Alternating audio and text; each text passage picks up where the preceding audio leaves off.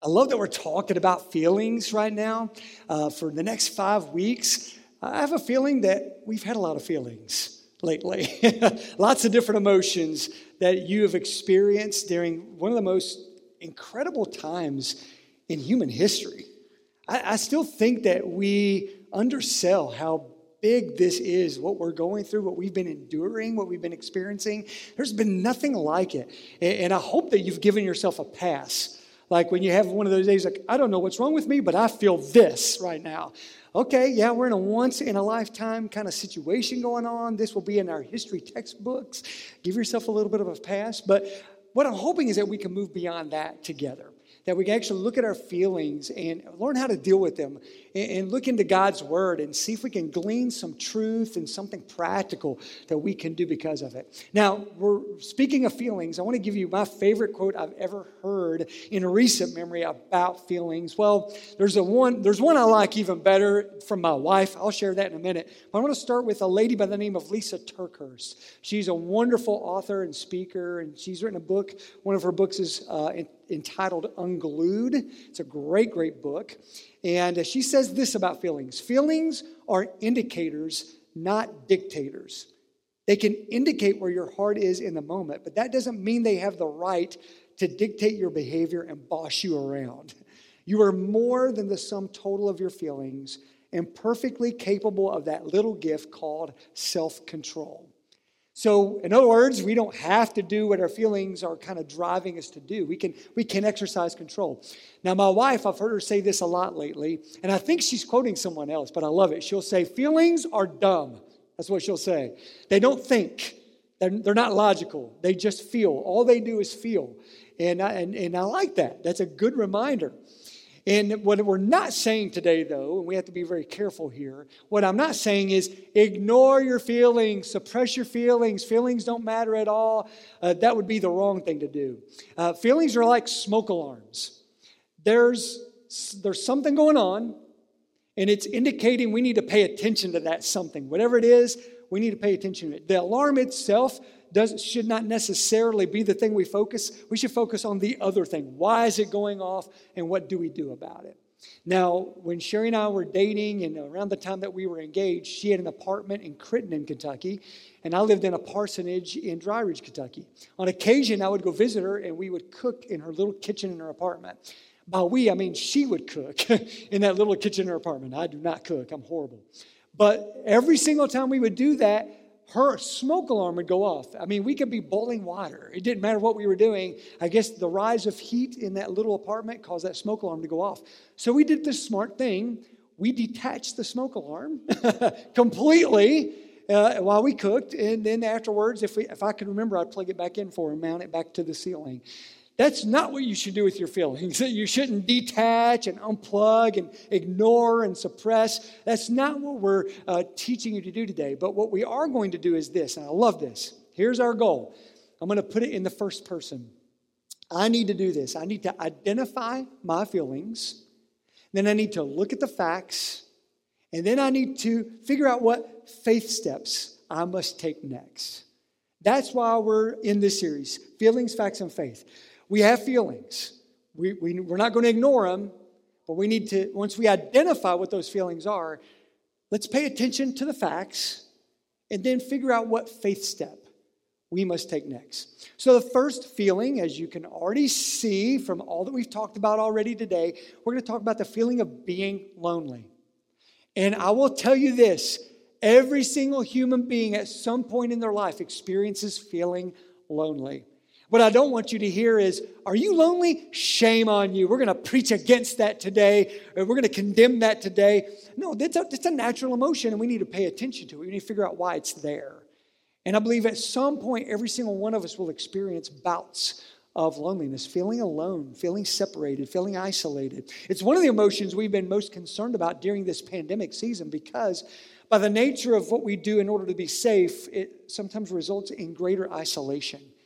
And we're seeing some of the, byproducts of that. We're concerned about that. We're concerned about people experiencing greater depression, greater anxiety, addiction, and an increase in those things. We're concerned about that. And if that's you and you're experiencing that, I hope that something you experience today will help you know how to deal with those things. But like I said, even if you're not experiencing it deeply, at some point you will experience it or already have. We have kids in the room. I've seen this with kids before. It always breaks my heart when I see this, but I will literally observe sometimes. I watch kids interact with each other, and I will see a kid like offer, hey, won't you come play with me with this toy? And when that kid walks away, I'm like, I'll play with you, man. I'm sorry. You shouldn't be alone. You know, it's a weird feeling to see that rejection happen. But it happens. You just kind of see it. Kids are kind of real, like, no, I don't want to play with you. I don't want to play with that toy. And there's a moment there where it feels awful and it's isolated. That happens for students. And I know when I was a teenager, I experienced this too, but I see it still happening today. And I talk to my own kids who are now college age. It's amazing how deep down what we long for more than anything else is we just want our squad. We just want to belong to a group. We want to belong to a friend group. And when we don't have that, man, do we feel alone. And really the same is true of us adults. It just looks a little differently. And sometimes by default, we have our own squad. This is our work squad. You know, we kind of have to work with each other, so that's our work squad or whatever. So sometimes we have that squad that's already built in. But even then, sometimes we feel isolated. And for my senior adults, I heard this quote last week, and it was really joyful. It said, the older we get, the more we move towards obscurity. Woo, that sounds happy, doesn't it? Obscurity. But it's something we battle. We feel sometimes less and less relevant. And because of that, we have battles of loneliness. No matter what generation you are, no matter what age you are, if you're a living, breathing human being, we experience loneliness. So what do we do with that? Well, we're going to start by looking at the facts. I want to read to you my favorite promise in the Old Testament. Psalm 34:18 says, "The Lord is near to the brokenhearted and saves those who are crushed in spirit." I want to stick a pin in that. We'll come back to it. I want to read to you another passage, probably one of the most famous ones in all of the Old Testament. God inspired David to write this beautiful song where it declares this wonderful motif, this metaphor of God being a shepherd and those who believe in him being his sheep. Here's what it says in the 23rd Psalm. "The Lord is my shepherd, I shall not want. He makes me lie down in green pastures. He leads me beside still waters. He restores my soul. He leads me in paths of righteousness for his name's sake. Even though I walk through the valley of the shadow of death, I will fear no evil, for you are with me. Your rod and your staff, they comfort me. You prepare a table before me in the presence of my enemies. You anoint my head with oil. My cup overflows.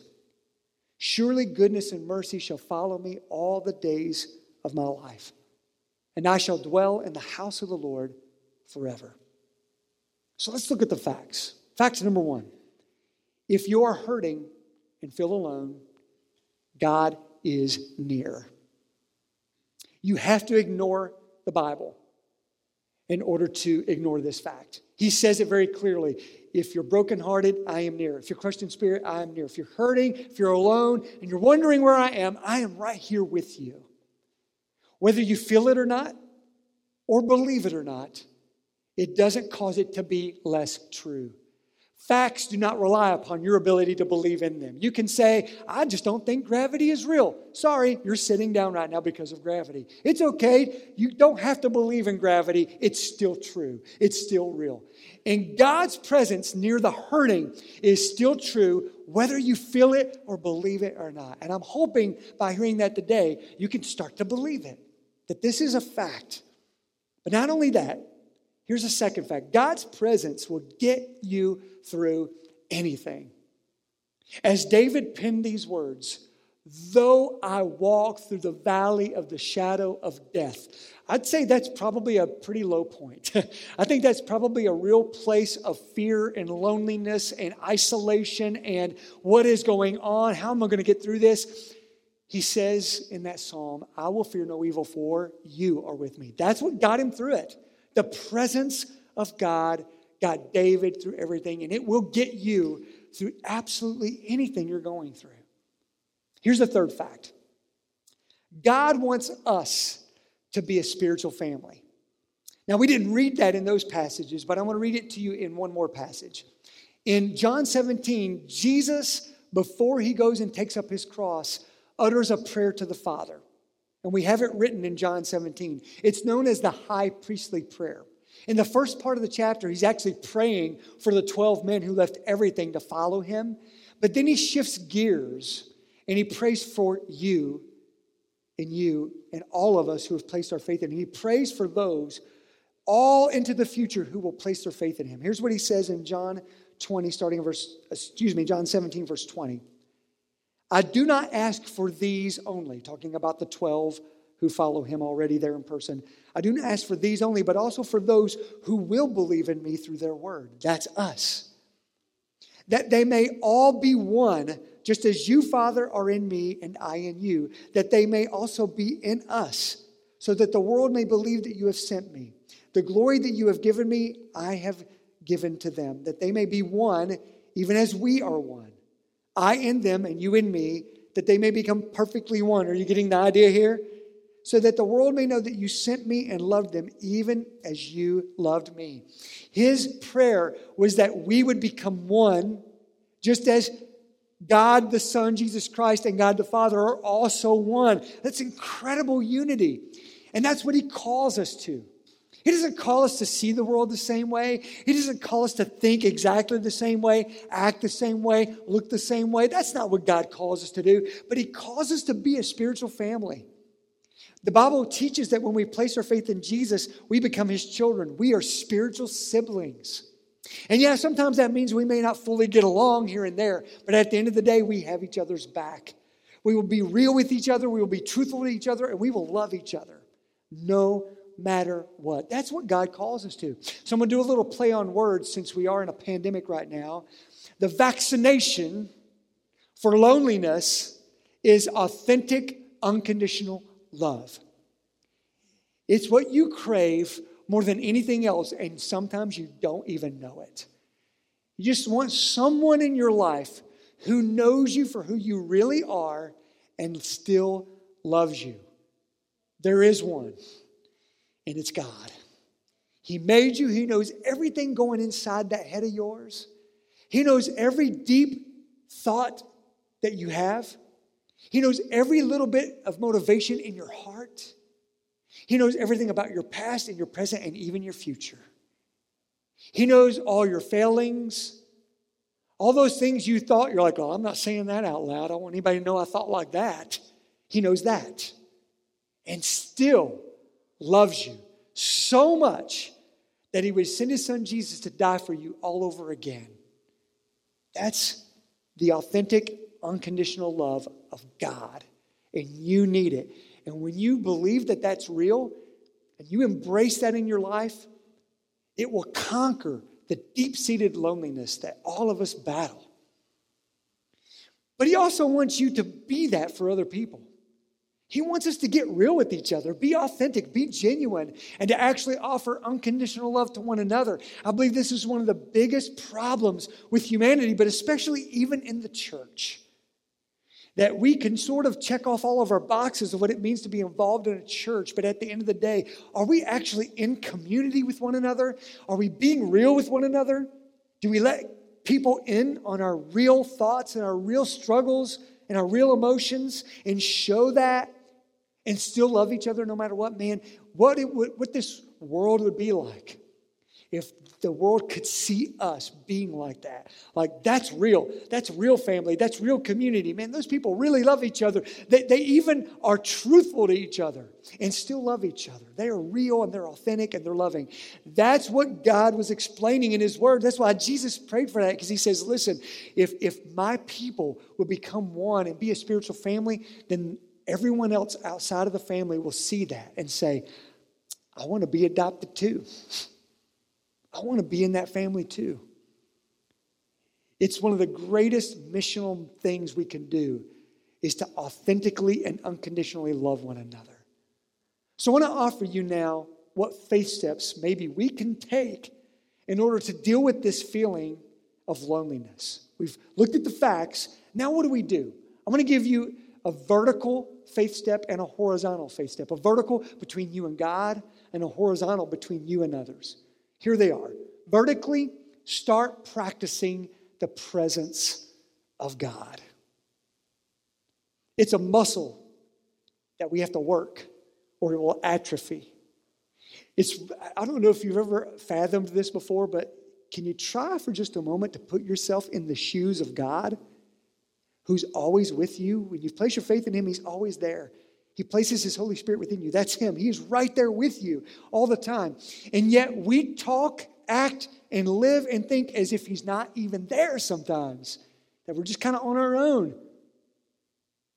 I believe there's moments when we're like, man, God, I just wish you would show up. And He's like, and I'm right here. I'm like, right here. And you're asking me to show up, and I'm right here next to you. And I've never left you. And I never will leave you.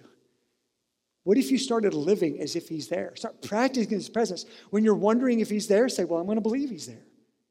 And start talking to Him like He's right there. People might think you're crazy. It's okay. It's a thing. Especially if you're at a red light, you can just pretend you're on speakerphone or something, right? But if you're wondering where God is and you're going through something, just start talking to Him as if He's there, because He is there. And the more you do that, and the more you do that, and the more you do that, it will become habit, and it will be so real to you that you'll start doubting less His presence in your life. And here's a horizontal faith step. Start being the friend you wish you had. Man, I think we need to ask God to help us to be more self-aware. Like sometimes we wish we had more people around us, but we don't realize we're pushing them away.